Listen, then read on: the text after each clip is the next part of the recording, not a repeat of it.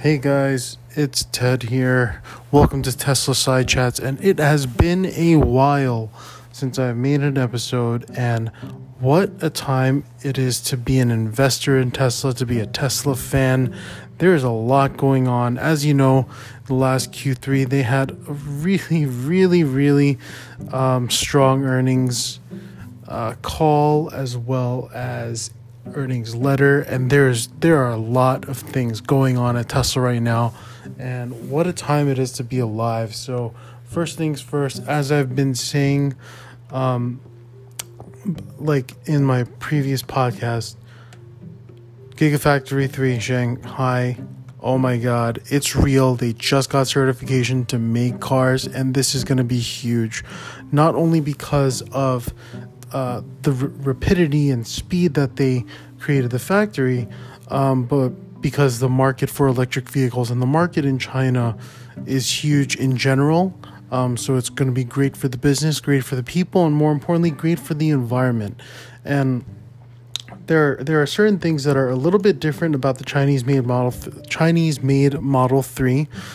First off, as we know, Tesla doesn't do any kind of traditional advertising, so how are we going to get more people in the know in China, aside from like things like WeChat, Tmall, other social media mediums? One thing they did very differently with the Model 3 in China is they added 2 extra badges onto the Model 3. First off, it's a Model 3 badge, indicating that it is a Model 3 and not an S or an X. But more importantly, they have a Chinese lettered badge saying it's a Tesla. This is going to be huge because, as we know, with more and more cars on the road, it's going to generate more word of mouth, and it's just going to generate more sales immediately. So we have that. So we have differentiation on the vehicles. Number 2, the way that Tesla China is investing in these Tesla experience centers is huge. Everything about it is big. Everything is very polished, kind of flashy. It has a lot of swag to it. And this is going to be great because once you have these centers set up, you bring people into the Tesla experience. So not only is it sales, not only is it's sales, service plus delivery. If none of you listeners have seen a Chinese Tesla store or building, you definitely should Google it. If you're in the area, my god, you should go. So there's a lot going on the China front, and what's great is there's a couple of rumors that there's going to be Chinese specific market Model 3s or Model S's and X's, and there's little improvements here and there. One that's confirmed is definitely improved door seals. So I think this is going to go a long way in China, especially because of the competition that they're facing there. So cutting down things like wind and road noise is a big deal, and they can do that with the Chinese-made Model 3 due to cost efficiencies. And on top of that, they're saving money on things like transport and shipping overseas, and also, more importantly, time. So they could turn things around quite quickly. And one thing that's very important to note is in China, leasing is not necessarily a huge thing as a percentage of the marketplace. Most of the buyers actually buy, and this is going to be great for Tesla because it's more immediately recognized revenue, and they can do more with the money quicker. So you have that. That's the roundup in China. The other big thing that's going on with Tesla, of course, is we have the Cybertruck reveal this week. I'm super hyped for it. For many reasons, aside from Tesla diversifying the product portfolio and entering a potentially new and large market. This is going to be the next round of marketing for Tesla. We're kind of riding this positive wave with the share price and the last earnings statement. Also, the Gigafactory 4 announced in Berlin, Germany.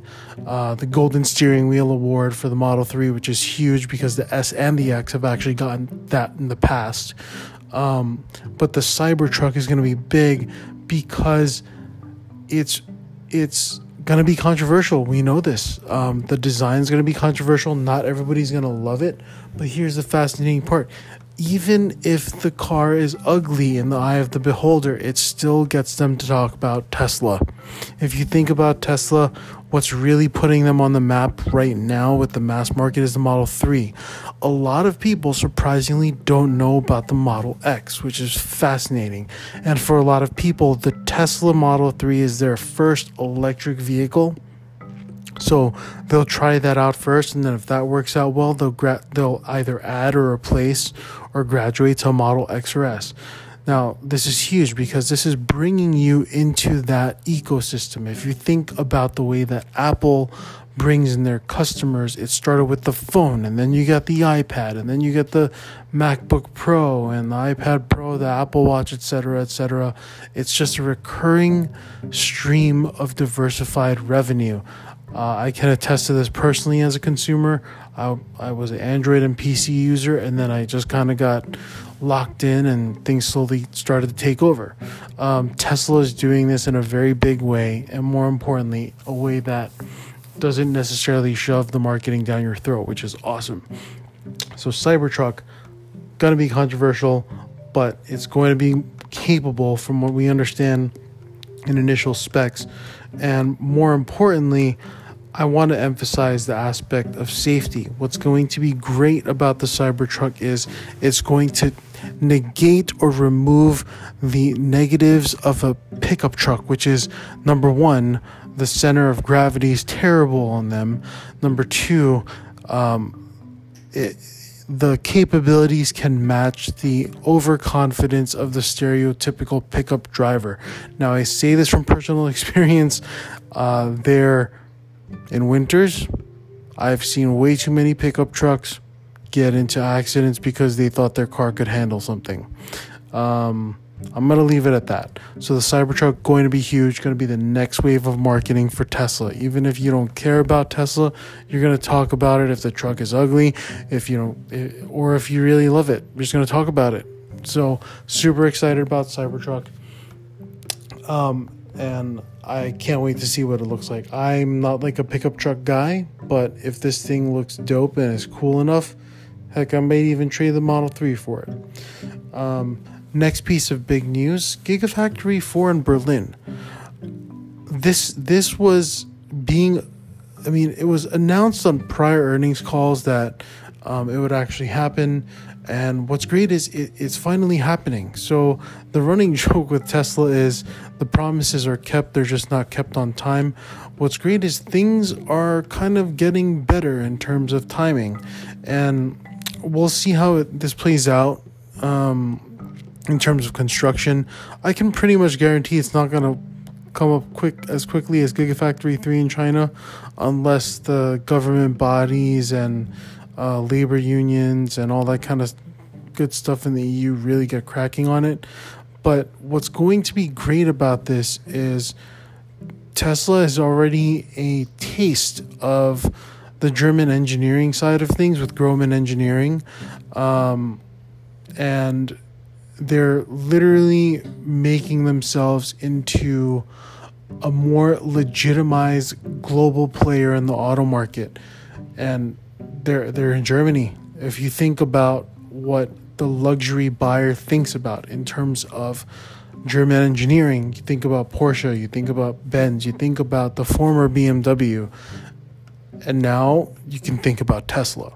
So moving aside from the fact that there's logistical benefits, there's cost benefits, there's regulatory benefits, and all that kind of good stuff, this is going to be great for marketing and brand benefits because Tesla is based there. It's going to be based there, and a lot of people don't even know that. And what's great is all these kinds of announcements can bring to light what Tesla is currently doing. And I think that's slowly happening. It's becoming a more household name finally. I've had a lot of friends contact me about Tesla recently because of the more positive spin on things, which is actually a relief given that we were in a huge negative news cycle. But yeah, that's where we are, and I cannot wait to see what the future holds for the company, but there's a lot of like great developments. And speaking of developments, actually, the new software update in the Model 3s that just came out, I have to say, really incredible. Like, I fell in love with my Model 3 again. They added 5% more power, which doesn't sound like a lot on paper, but by seat of the pants, the mid-range torque actually kicked up quite a bit.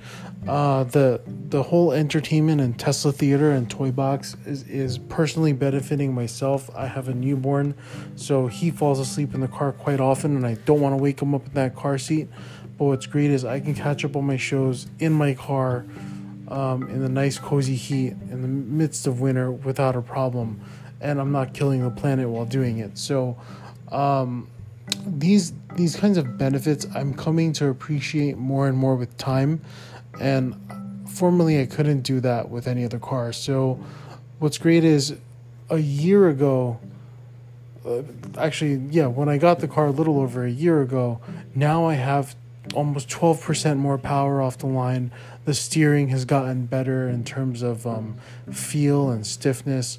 You have more entertainment options now, and just the way that things work together in terms of software updates, enhanced summon, and I guess all the niceties that are in the phone app. Dog mode is also amazing.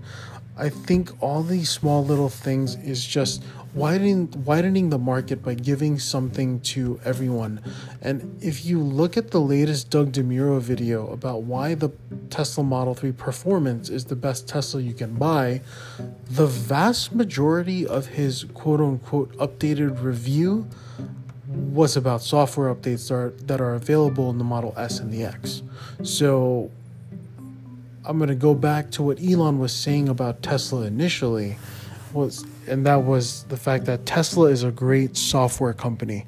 And I really found that interesting that he said that, because if you think about the way that Tesla does things, or did things in the past, nothing was truly revolutionary, but everything was evolutionary in the point that Tesla will do many things, like a lot of different things better than others, and then package things together very nicely. And that's the real evolution and revolution there, is the way in which things are put together. And if you think about the core philosophy of the other businesses that Musk and Co. runs, the Boring Company, is making tunnels revolutionary. No, it's not. But the speed and the cost is really what the revolution is. If you can do it better than the next guy in some way, quality, price, or whatever it may be, that's going to be that competitive advantage. So speaking of which, sorry, it's a little bit long, guys, but another big thing that's happened actually, or happening right now, is Ford has officially unveiled its Mach-E. So it's the infamous Ford killed sex joke, but they took that model, and basically what they did was they created a compact utility vehicle, or CUV, or Model Y competitor, based on Mustang design cues, and they made their first electric vehicle. Let me back up for a second. Not their first electric vehicle, but their first ground-up serious electric vehicle, in my opinion here. The reason why I say it's not the first is we have to remember there was a Ford C-Max Energy, and that car basically got you like 80 miles on a charge, and it was this weird like half minivan kind of shaped car. Not really compelling, but people love them. From what I understand, they love the hybrid versions. But Ford is putting its first like real effort in an electric vehicle, and I applaud them for the effort. I think the car is a little bit how should I say, I think it's a little dated in the interior design already. And also I think ergonomically that the giant screen is a little bit weird. I don't think they're doing it right like Tesla. But I haven't been in the car yet. This is based on press images. The exterior of the vehicle is kind of like a Mustang and a Jaguar I-Pace had a baby. And I mean, I think it's different strokes for different folks, but truthfully, I think it looks a little bit off. The faux grille is throwing me off a little bit, but is it a compelling package? Well, it really depends. Like, I don't think it is in terms of range, but I think for the person that will only buy a Ford, or the person who is more comfortable with brands or has a local dealer, they're going to go for it. They're going to try it out and they're going to love it because of the fact that it's electric and it seems to have a lot of technology in it. Whether or not it works well, that remains to be seen. But what I think is going to be great about this is the rising tide lifts all boats. So what's awesome is when you have that buyer looking at that Ford Mach-E, they're going to question and see, hey, what kind of competition's out there? And boom, that Model 3, the Model Y, the Model S, the Model X is going to be out there in their research, and they're going to quickly find value in the supercharger network, full self-driving, and of course, range is king, supposedly, for a lot of people in their heads. So the Mach-E, great news for the market, and great news for Tesla, and great news for Ford. It's win-win, but let's see how the reviews come out. So anyway, guys, I can't wait to make my next episode. It's probably going to be covering the Cybertruck, because I'm super, super hyped about it. I am also getting what's going to arrive tomorrow is the Tesla Roadster 2.0 diecast, so I'm going to check that out. I'm going to see if there's anything in there that I could find.